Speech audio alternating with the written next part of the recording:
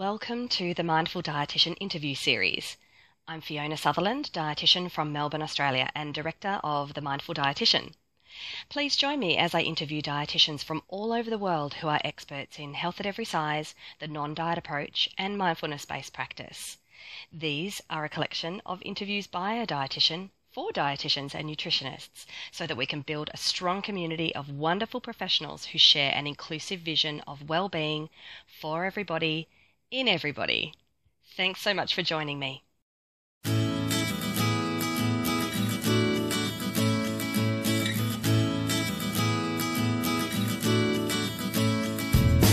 Hello again, Mindful Dietitians. Welcome back for another episode of the interview series.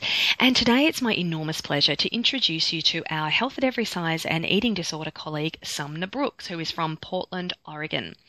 You will have already probably heard of Sumner. She is the amazing producer and director of EDRD Pro, which is shortly to be released online all over the world. So unlike a conference where you have to pay for flights and registration and accommodation and everything else on top of it, this is available from the comfort of your own home. And seriously, I'm just so impressed. It's the fact that one person can come up with this and pull it all together is just honestly absolutely incredible. If you haven't already taken a look at it, it's available on her website, which is www.eattolivehappy.com, and a link to that will be in the notes at the end of the interview. So a little bit about Sumner. She is a registered dietitian and certified intuitive eating counsellor. She specialises in eating disorders and in gastrointestinal health. She's been mostly working as an outpatient dietitian, and she has a former business called Not on a Diet. She definitely works from a non-diet approach and is really super passionate about health at every size and eating disorder recovery. She spends a lot of her personal and professional time fighting diet culture, as well as juggling being a mum of a 2.5-year-old daughter. So Sumner's got a lot going on, but she is so generous with her time and her energy, and it was such a great pleasure to speak with her. Not only that, she is the author of a book called Savvy Girl, A Guide to Eating, which I reviewed for her a couple of years ago now. It was released in 2014 and I loved it. Honestly, it was at the time the first of its kind, and I still haven't really found a book like it. It's really suitable for those early teens to mid-teens. It's designed for girls, and I think it would be great if parents and daughters can kind of read it together. And it's a great body positive, health at every size friendly kind of book. So if you haven't come across that, I really like it. It's really fantastic. So I hope you really enjoy our interview. We had lots of fun, and yeah, we'll be in touch very soon. Enjoy. Hello and welcome back to the Mindful Dietitian interview series. Today I have the enormous pleasure of speaking to my wonderful colleague, or our wonderful colleague, Sumner Brooks, who I'm chatting to from Portland, Oregon today. So I guess, Sumner, we're getting a little bit cooler here in Australia, and I'm guessing things are warming up a little over there, are they? Oh, a little bit. I think we've had a break of sunshine or two in our rain clouds today. Yeah, that's always good, because I'm guessing in the Pacific Northwest that any sunshine is welcome. Yeah, we race outside when the sun is shining. Oh, of course. Well, we're in the far south too, in Melbourne, so we tend to do a little bit the same thing. So totally understand that. Yeah. So Sumner, you and I have connected for quite a number of years now, I guess, starting off with your really wonderful book, Savvy Girl Eating, which you released in 2014. And that was when we first kind of came across each other. And then we reconnected recently because you have, just about to launch an incredible, really creative and innovative online program called EDRD Pro. So for those of you who are not sure what EDRD Pro stands for, it's, I'm guessing, Sumner, you can tell us about EDRD Pro. Thanks. I'm so excited about it. EDRD Pro Symposium stands for just what you thought, Eating Disorder Registered Dietitian Pro Symposium. Yeah, and you've got some incredible guests. So why don't we just start with talking a little bit about your experience and how it kind of all came about? Sure. So, would you like me to start with my career experience and kind of start there? Sure. Why don't you tell us tell us a little bit about your career experience, how you came to decide to be a dietitian and then, where you are now. Sure. Gosh, there's so much back there in the history that I'm so grateful for everything that has happened that has really brought me to where I am so far today. I didn't know that I wanted to be a dietitian. I was an undergrad college student and really struggling to figure out what I wanted to do as a career. And I had struggled with a lot of disordered eating and binge eating for really most of my life and didn't know that I was struggling with that, but knew that I had very secretive and shameful food issues. And I actually took a Nutrition 101 course at the University of Oregon that was taught by a registered dietitian. And that was the first time that I even came to know that you could be a dietitian and have a job and a career doing so. But she was really inspiring and really just kind of smart, and it's kind of got me very curious into thinking like, oh, maybe I could go this direction. And then still very entrenched in disordered eating, but long story short, moved down to Southern California and ended up getting my degree in food and nutrition science and did my dietetic internship in LA. And then in LA is where I was so fortunate enough to jump on board and start my career. And it's so ironic looking back now, but I didn't have a desire to work with eating disorders at all. But my first job was at Cedars-Sinai Medical Center, which some of you may have heard of. It's in Beverly Hills. And I was a dietitian there in their, quote, medical weight management program and bariatric surgery department. And as you can imagine, it was difficult, to say the least, as a brand new RD with very little, if any, exposure to like counseling training and skills, and working with a population where the majority of people were struggling with disordered eating. So I kind of just felt like, what is this? Like, what am I doing? But I also had like a lot of intuitive skills, I think, in kind of helping these people understand somewhat of what was going on for them, but nowhere near the point of truly helping someone with an eating disorder. It was all just very new.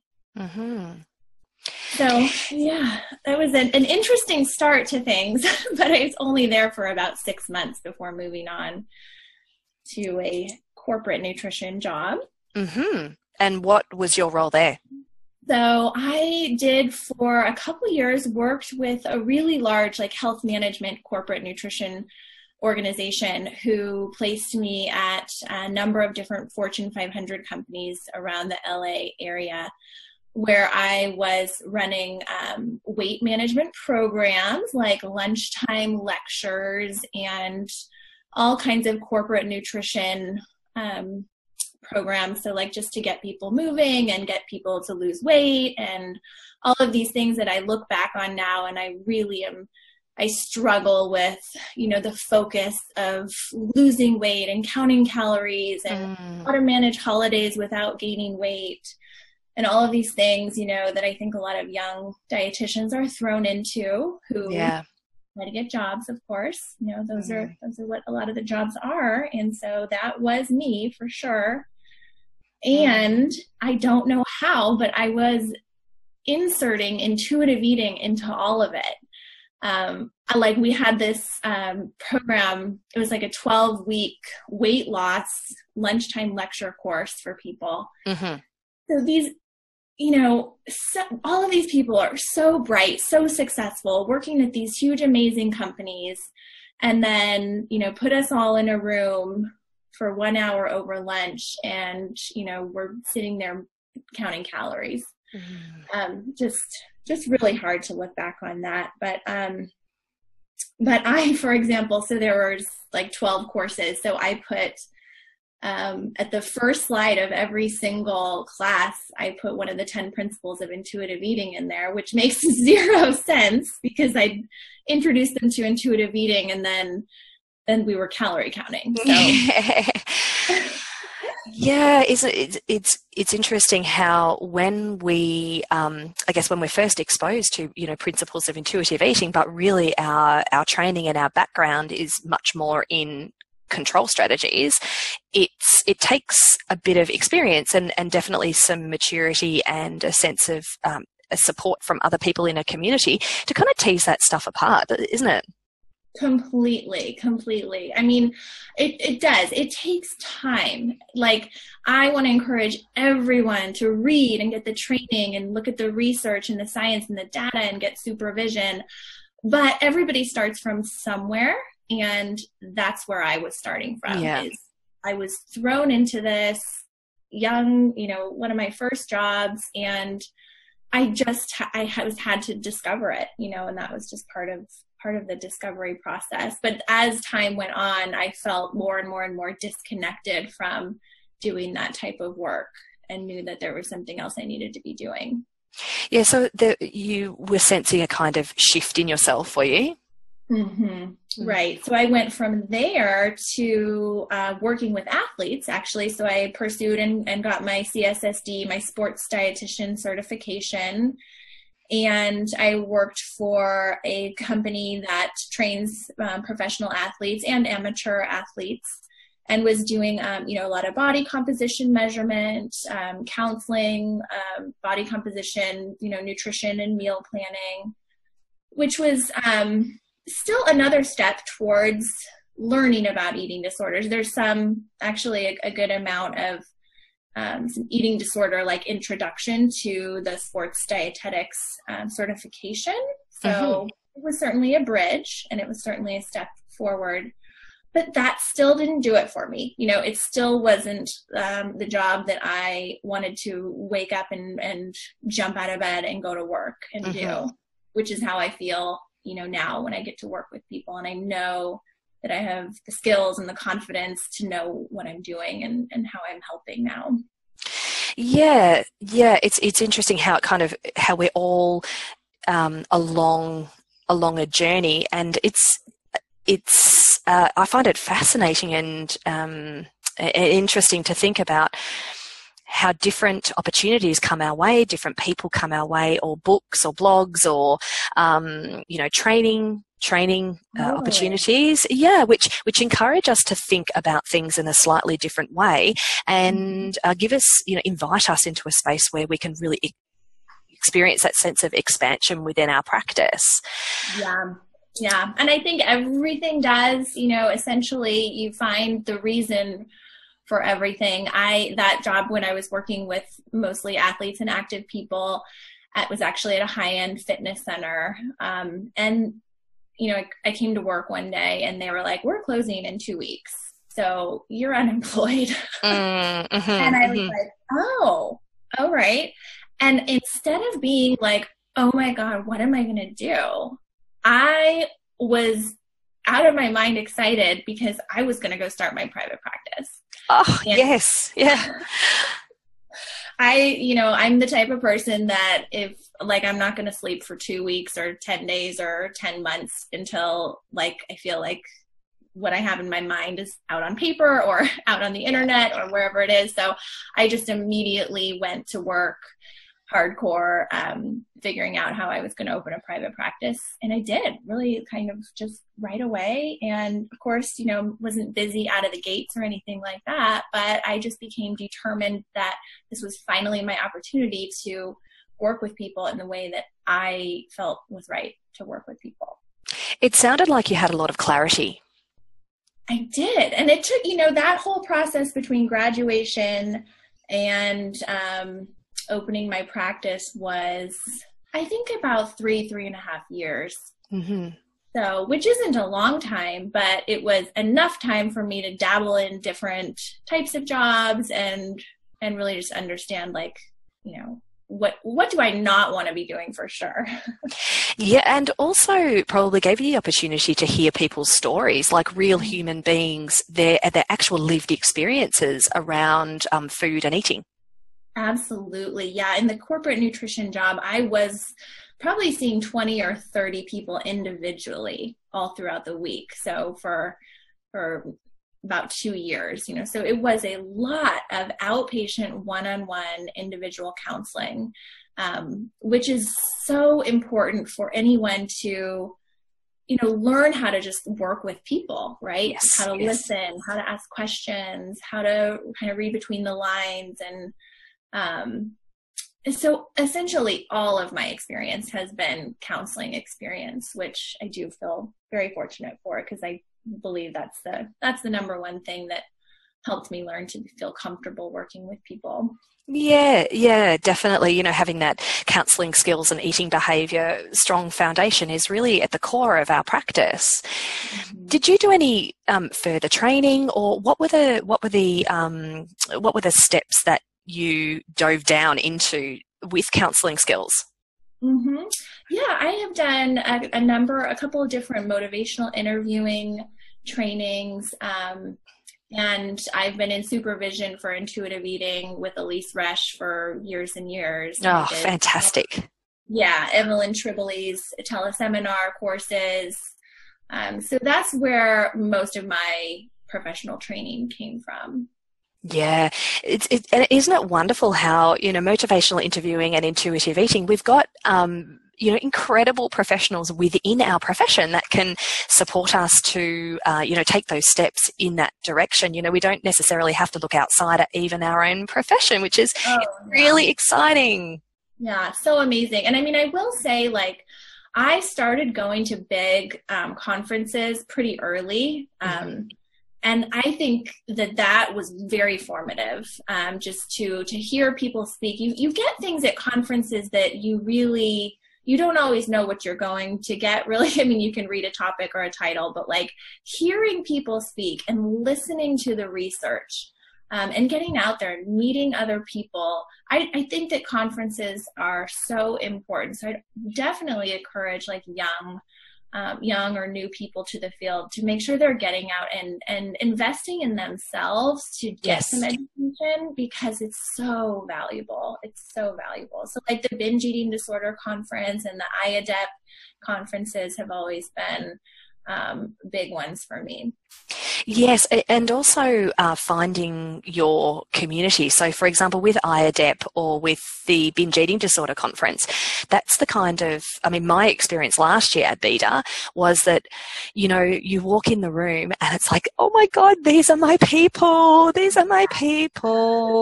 And it encourages you and strengthens your sense of willingness to fight the good fight, so to speak, and to keep going and to address diet culture for what it is, call it out for what it is, and to feel just so supported. So I couldn't agree more in, finding those workshops or conferences or supervision groups even that you can, connect with others. So who have been really the most formative dietitians for you, do you think, or most influential?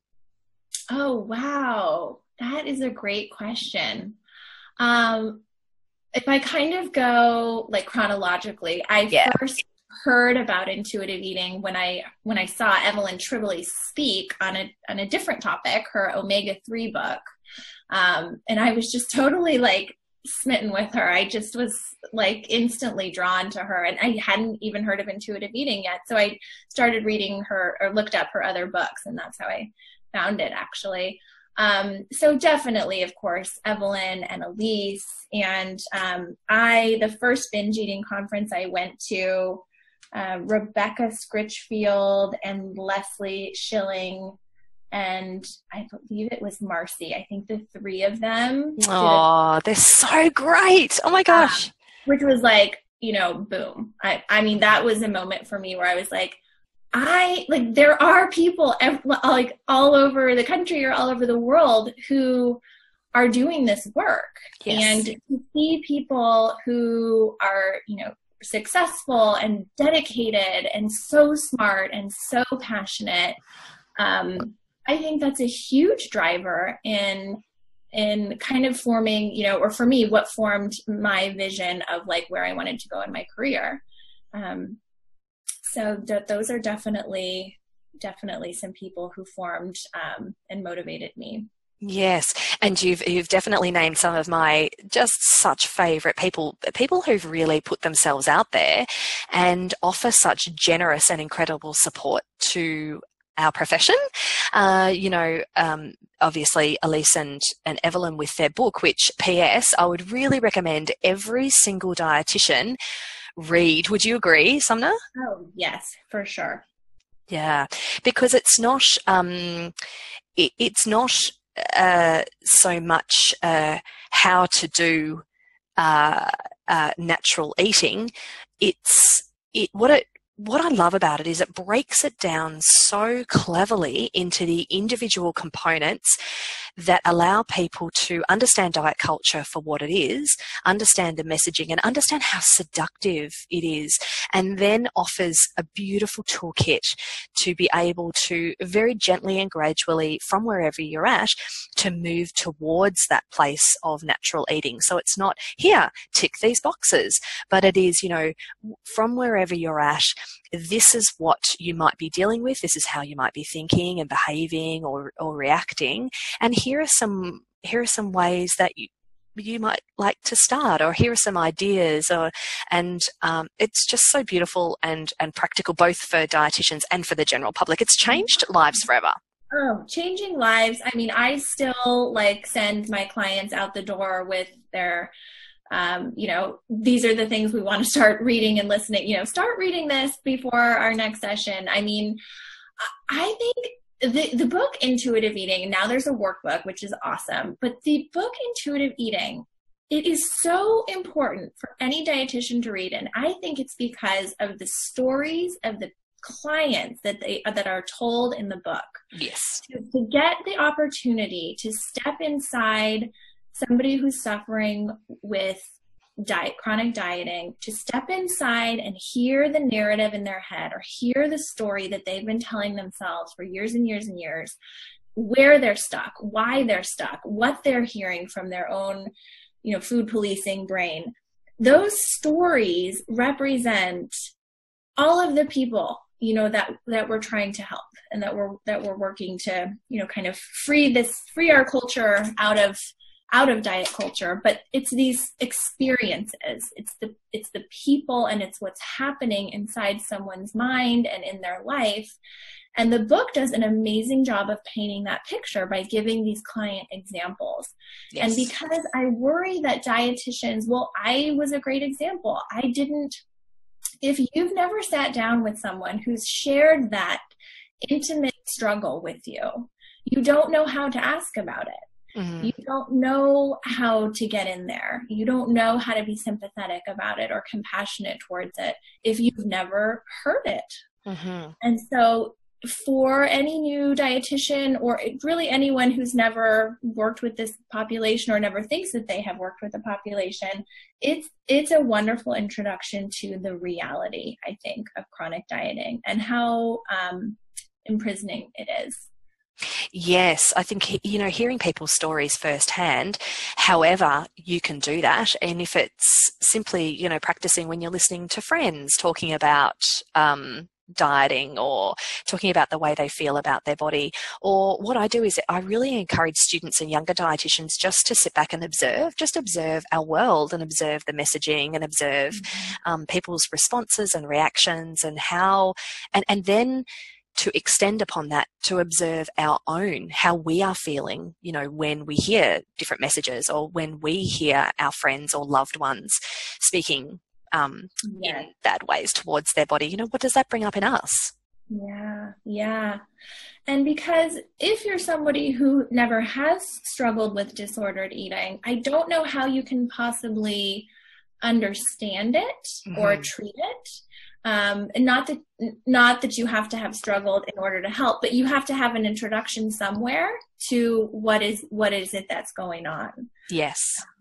Yeah. So you need the exposure. You need to find your doorway to get into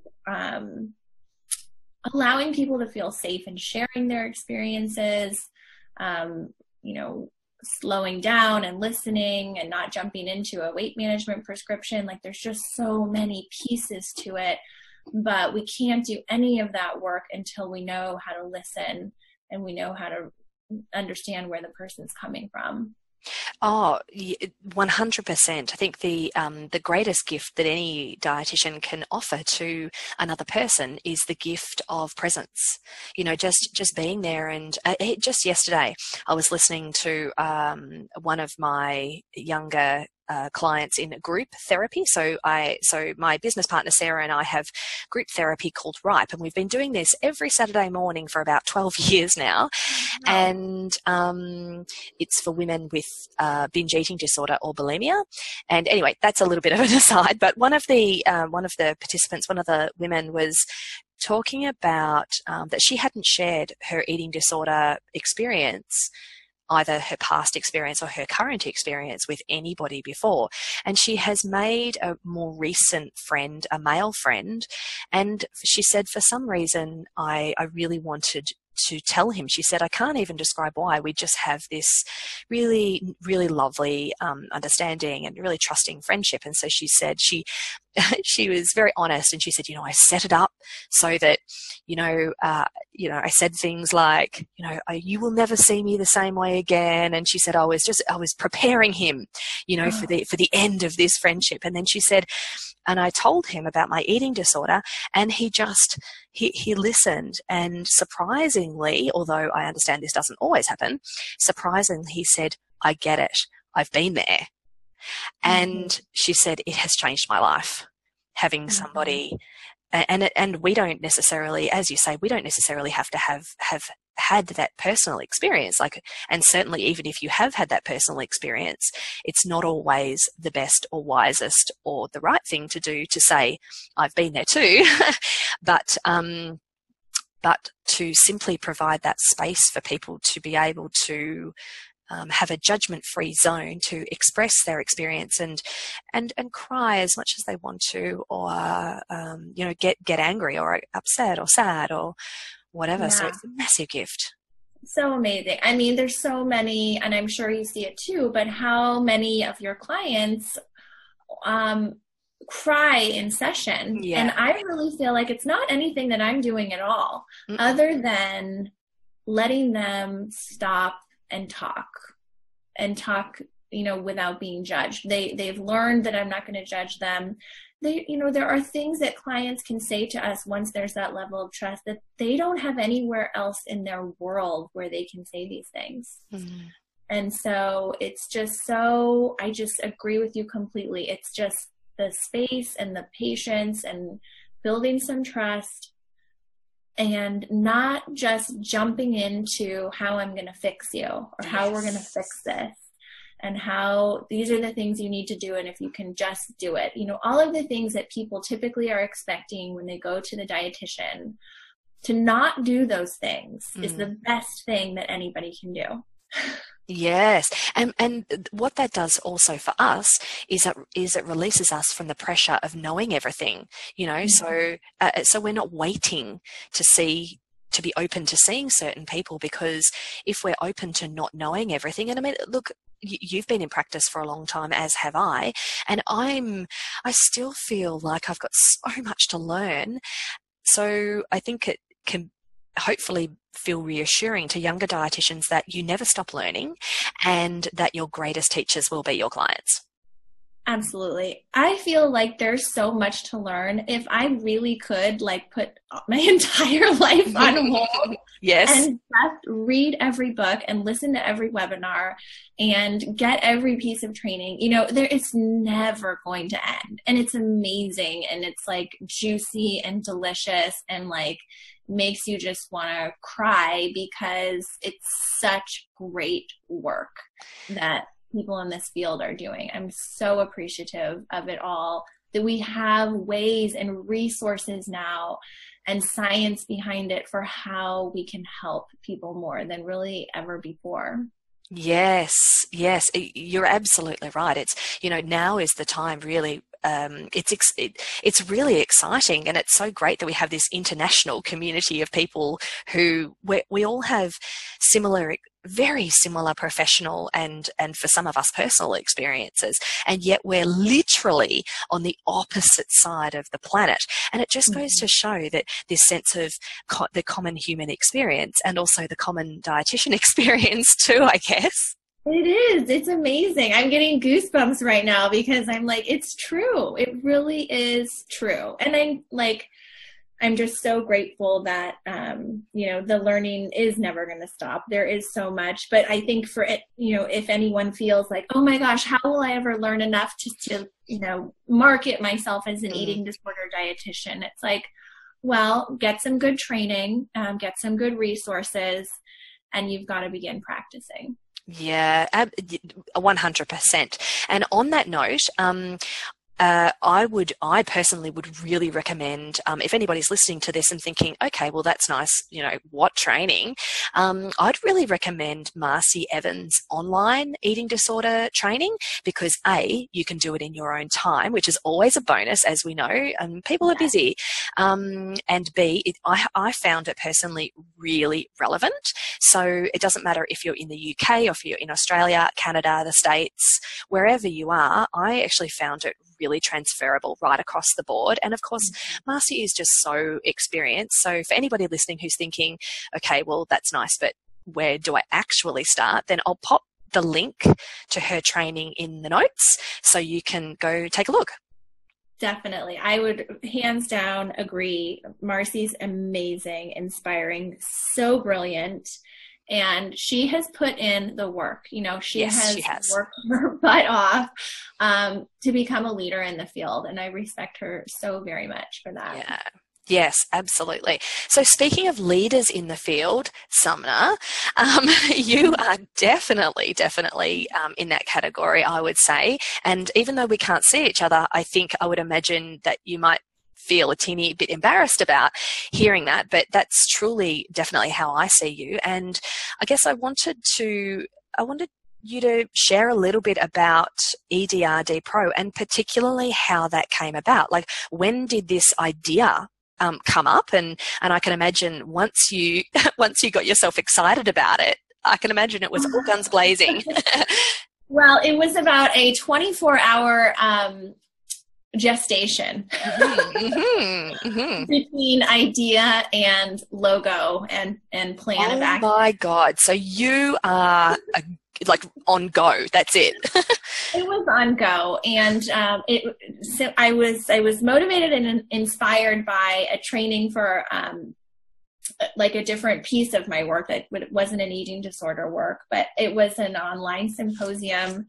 And that brought about the idea. And I just realized, oh my gosh, like there are all these amazing experts who want to share and have so much brilliance to share. This is just a way to make it all available to people who can't or don't have the time to travel to conferences or don't have the resources or the ability to get away. Like, we now live in an age where we don't have to get on an airplane to get education. And not that there isn't an incredible, huge benefit to going to in-person conferences. Don't get me wrong. I just felt like there's another way we can do this to help people. All I want to do is disseminate this information to as many people around the world as possible. So EDRD Pro is just about that. It's making top quality training for non-diet, eating disorder, and health at every size professionals. It's making it available and more convenient, which is kind of how this all came about. Yeah, I just love it, and I know when we were initially in touch about it, I was just blown away by the innovation and creativity of it. And even though you say you were inspired by another kind of similarly organised symposium, I think that the skill to be able to pull this together. Oh my gosh, I'm just totally blown away. So tell us a little bit about some of the speakers? You don't have to give away, lots of detail, but maybe a little sneaky peek. What can we expect? Sure. Okay, so you can expect a lot of health at every size woven in throughout all of it. There's 15 total speakers, so 15 recorded webinar trainings. I think one of the great highlights is that we're able to feature Reagan Chastain, who is an international speaker, fat activist, size acceptance author, blogger, and she's so awesome. She tells it like it is. She's incredibly passionate about educating people on what is size acceptance, what is health at every size. And you can just, when you listen to her, you just feel, the goodness. You just feel that the vibration of like, this is not okay. What is happening in diet culture is not okay. Yeah. And we cannot stay quiet about it. And so she's incredibly motivating, which is what I love. And I'm so happy she's in the symposium, because I think she helps really light that fire under people when they hear her speak. So she's so awesome. And we've got, amazing pioneers in the field of the last 30 to 50 years of eating disorder work. Carolyn Costin, the founder of Montanito and affiliates, author of so many books. She's such an amazing, brilliant woman. And Elise Resch, who has been my personal supervisor, friend, mentor. And I can't even just describe how cool it is to be able to share these webinars with people everywhere who maybe don't even, not even sure who these people are yet, but we certainly will if they continue in the eating disorder world. So very excited about this group of professionals. So suitable for people at all levels of experience, from no experience right through to people who've been in the field for a while? So I would describe it the majority is level 1 and probably about 30% level 2. Personally, I still would be greatly interested in all of them, even though I've heard some of it before, or maybe it's not all brand new content. There's a lot of new research incorporated into the talks, which is always important, even if it's a topic you've had training on before. Yeah. So I think definitely it's appropriate for early learners, level 2 learners, and even more experienced dietitians who just want to hear sort of the latest and greatest of the research. Yeah, and also one thing I was thinking about is that as well as just wanting to soak up everybody's wisdom, because that's I guess it's a hobby of mine, is wisdom soaking. But also often eating disorder professionals, we tend to maybe work in one particular subgroup. So whether that is maybe inpatient, or whether it is more with people with binge eating disorder, or more people with anorexia, for example, or certain maybe adolescents or families. So I think there's always something to learn. And what I love most about, I'm so excited about hearing Reagan, is what we can understand about just the very core of health at every size and the non-diet approach, and how we can integrate that into recovery. Yes. Yeah. She talks about the importance of that, of like how far can you really go in eating disorder recovery if you're not really online with health at every size. There will be limitations to recovery if we don't address it. Yes, true. And it also puts people in a position where they're more likely to relapse as well. Right. Right. And we see this in practice. So there's such a beautiful marriage there between, health at every size and recovery, regardless of where your body starts, where your body ends. I think it's just so relevant right across the board, because ultimately it's about, that path to peace and that path to finding a calm and confident relationship within your body and with food. Yes.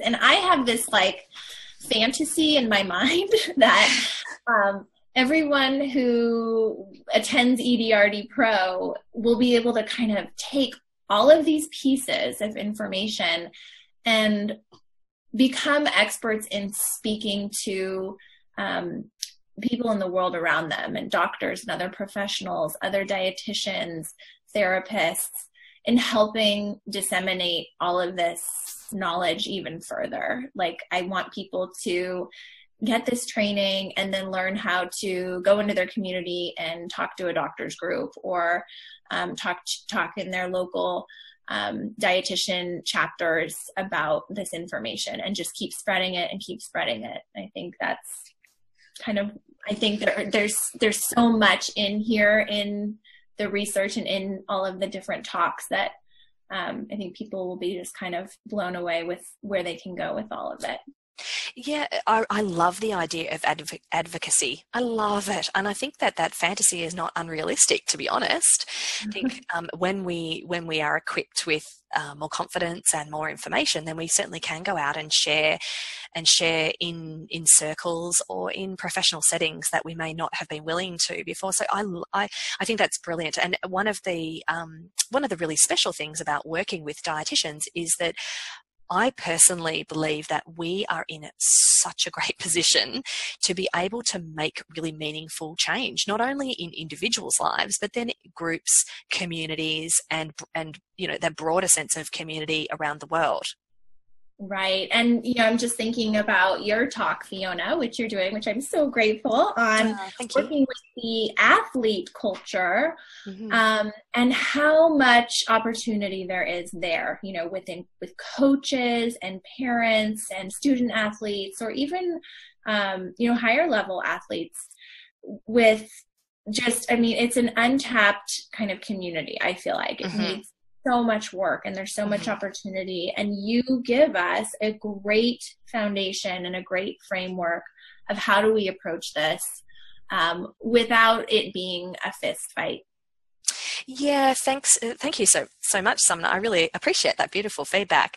I think that what I really tried to bring to that particular presentation was really the idea that we can have influence, that B, recognizing and acknowledging that sports and athlete culture is pretty strong, it is pretty strong, and that C, that athletes are a particularly at-risk group in terms of disordered eating and poor relationship with their body, but at the same time, they also have this incredible opportunity to be able to improve and increase their performance when they're able to fuel their bodies from a place of care rather than a place of control. And it can be a bit of a dilemma for athletes, really, because as I speak about, a lot of the traits that make for a good athlete also can come together in a kind of messy way when it comes to eating disorders as well. Right. The super, super dedicated, super diligent extremism kind of. Yeah. I was an athlete growing up, and it's just kind of like,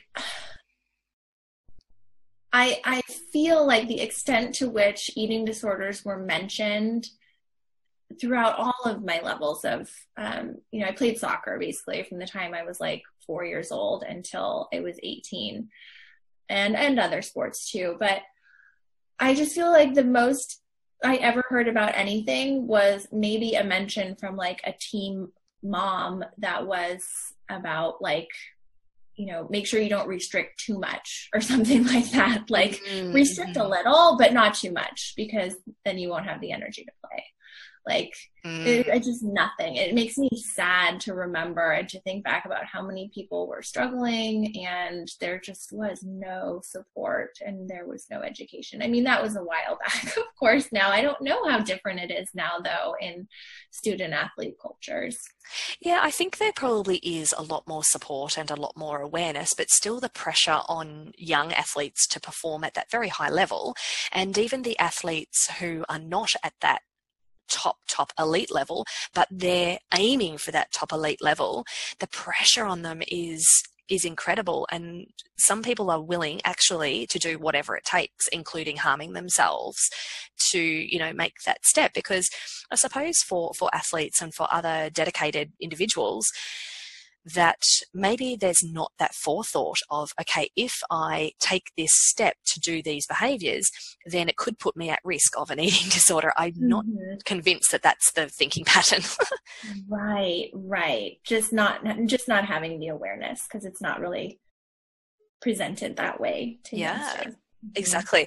And I'm not sure who said it. It might have actually been you. And if it was, then that's pretty brilliant. I can't remember. Somebody said along the way, I've heard it recently, nobody sets out to get an eating disorder. You don't think, oh, I'll start, for example, counting calories, or I'll start weighing myself thinking I'm doing this and this is where I'll end up.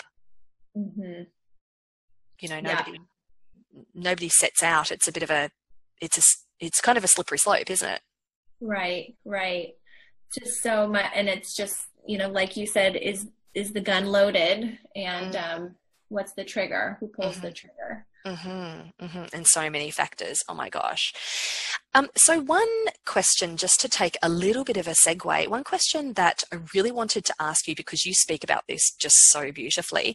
If I was to ask you how you define, or how do you describe or talk about diet culture in your work? Like if you're writing about it, or if you were speaking about it with a group, how do you explain it?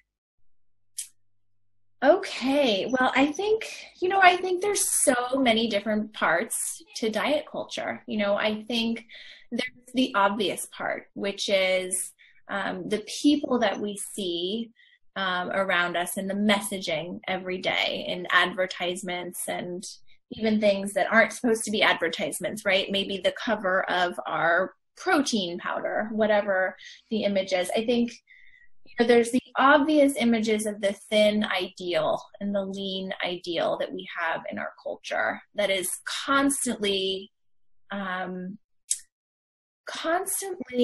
reinforced. Constantly reinforced, and constantly sending us a message that our bodies are supposed to look a certain way. Even when it's not written out for you, or nobody's saying that to you directly. Your body's supposed to look like this. Your body's supposed to look like this. But it's obvious, but at the same time, it's sort of like subliminal. Like, yes, it's everywhere. It is everywhere. We watched the most brilliant documentary recently at the IADEP conference called The Illusionist. And it's about the globalization of beauty. And it's incredible. I think everybody you can rent it online for like $8 or something. But ever since I saw that last month, I have been noticing it talks about how toys for young girls now, the shapes of the bodies, and then how big their eyes are, and how tiny their waists are, and they're all wearing high heels. I mean, I noticed that, like, in the Mickey Mouse Club, why do Minnie and Daisy have to be wearing high heels all the time? So our diet culture has been created and kind of now is manifested into this, like, if you're not looking in the way that you're going to get the most attention and the most positive reinforcement for, then your worth is lower. Your value as a human is lower. You should be striving for better, and you should be worried about it. You should be trying to fix it. You should be trying to change yourself. So diet culture is oppressive. It's depressive. It's just, I think it's like a cultural illness, telling people that we're all supposed to look the same, when really we're not. Nobody's supposed to look the same. Why would we want everybody to look the same? It has nothing to do with health. Diet culture has nothing to do with health. It has everything to do with consumerism. Yes. Yeah. Oh, I love that. You explained that so beautifully. Thank you. Now, you have a young daughter. She's not even at preschool yet. So how are you, as a mum, What are your thoughts as to how you can guide her within this culture in which she will be a part of? What are your kind of plans for her? How are you kind of setting things up to help her navigate the culture? Yeah, I mean, I wish I could say that I have all the answers. Of course I don't. You I'm don't? Oh my God, Sumner. I'm a first-time mom. I am highly, highly aware of the risks to her of, what she's going to absorb into her little brain about herself and her body based on what she's exposed to. So I really try to limit her exposure to messaging that I don't think aligns with, how we want to live our lives. So she doesn't watch a lot of commercials really at all. If she has, things that she's watching on TV, it's not going to have commercials in it. Of course, I can't control that for her whole life, but that's kind of one thing that I try to be really aware of. And I'm not saying this is the right thing to do at all. Every parent needs to do what they think is right. But yeah, for sure. My daughter doesn't have any princess things. She's never seen a princess movie or she doesn't even really know what princesses are. She loves trains and airplanes and dinosaurs and turtles and dogs. And I think it's really amazing. And it's not like I'm taking full credit for that or anything at all. That's just who she is. But I do think that what kids see and what they're exposed to, like even to like the types of gifts that they're given and the types of, toys and dress up things that they may have, that shapes, some of their belief system and the way that they see kind of who they should be. So I just try really hard to let her be her without having me intervene on that of, providing too much like, this is what you should be because you're a female. I try to not do that. And do many people, Sumner, comment on her appearance in any way? Of course, I think she's an adorable child. Yeah, of course. But, no, I don't really think anybody comments. She's very much like, she's just a fun little girl who doesn't want to ever get her hair cut yet so far. So she's got hair all over the place, doesn't want to wear a ponytail. So hair in her eyes and, she loves to play outside and she's just, like she wants to wear her Thomas the Train sweatshirt every day. And so that's fine with me. Yes. But, I'm not going to put these like limitations on like, we don't wear dresses or we don't do this or we don't do this. Again, I'm going to let her come into her own and just be who she is. Yes. Naturally. And if people do comment, of course, I think it's interesting. I really do. I'm like, what do you mean by that? Yeah.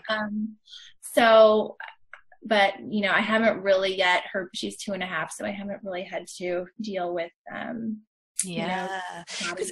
yet.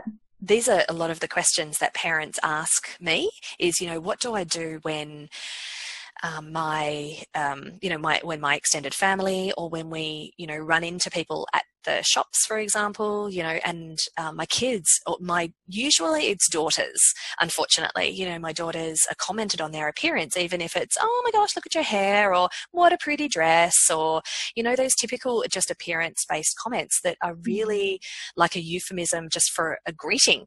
Like instead of greeting somebody as in hello, we tend to say, oh my gosh, I love that sweatshirt, or I love that dress, and there's nothing wrong with commenting on people's lovely clothes, but when we're doing it all the time, it sends that message to our kids that, well, A, that's how we greet people, and B, that's what makes them valuable. Yeah, totally. I agree. And one of the things that I like to work with a lot, especially with younger or teenage clients, is I will really directly tell them, like, let's practice looking at people in the eyes. Let's not body check. Let's not scan someone's body when you see them. How about looking at someone in the eyes and just letting their looks and their body and their size be none of our business? Oh, I love that. And I think it's really helpful for people to try to focus on that. Like when you're with someone or talking to someone or when you meet someone, it's looking them in the eyes and hi, how are you? Yeah. You know, like, And really seeing them as a human. yes, listening to what people are saying instead of looking at people and comparing bodies. Yes, they're all comparing and despairing. I mean, how many people miss what's really going on because they're so absorbed with either their own self-consciousness or comparing bodies or comparing people in the room. And I just feel like people miss so much of life because they're so caught up in inadequacies and comparison. And it's just so sad because there's so much great stuff in life if you really stop and look around.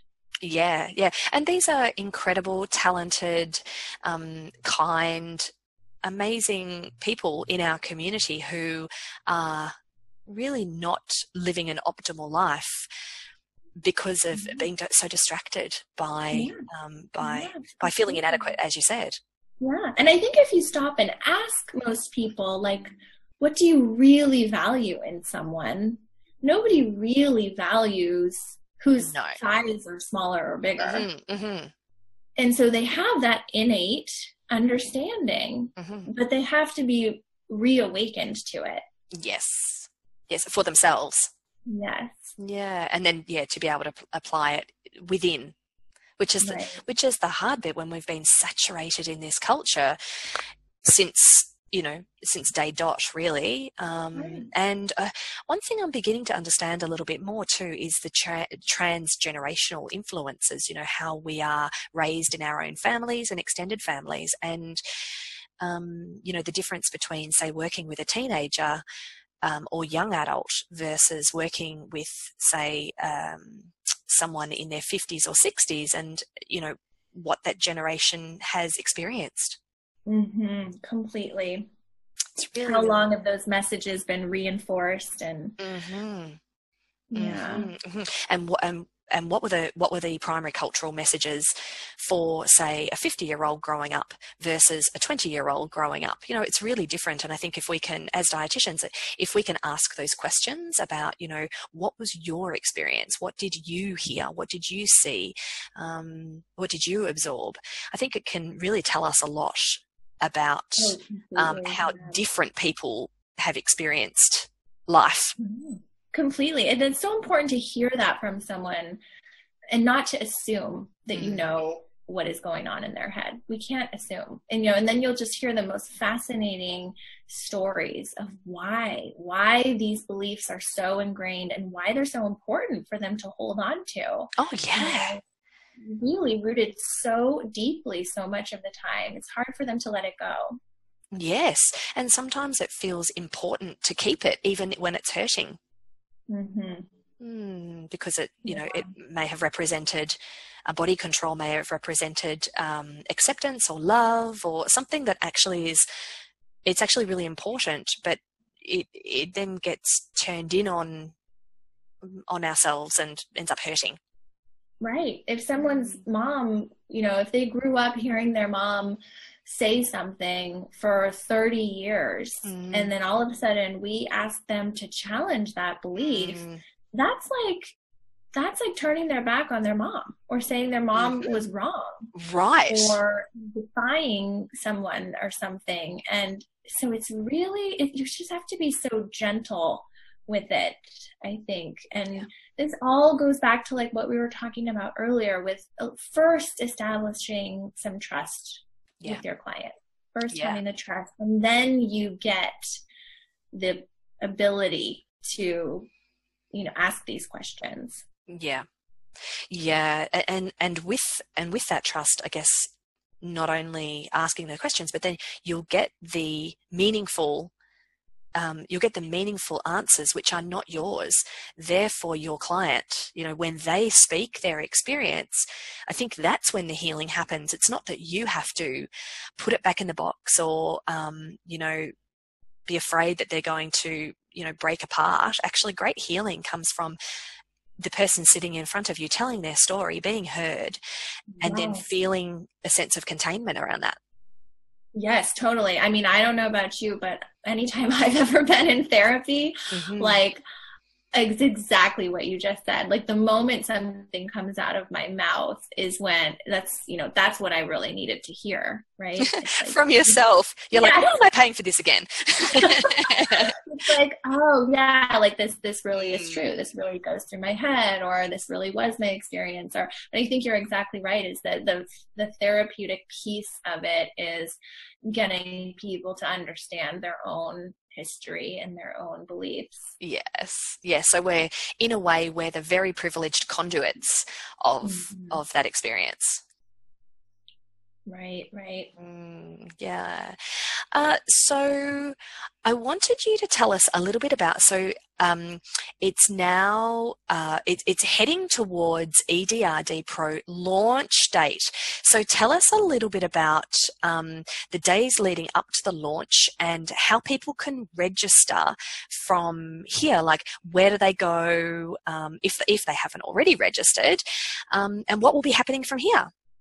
Okay, great. So if anyone's interested in learning more, you can go to eattolivehappy.com.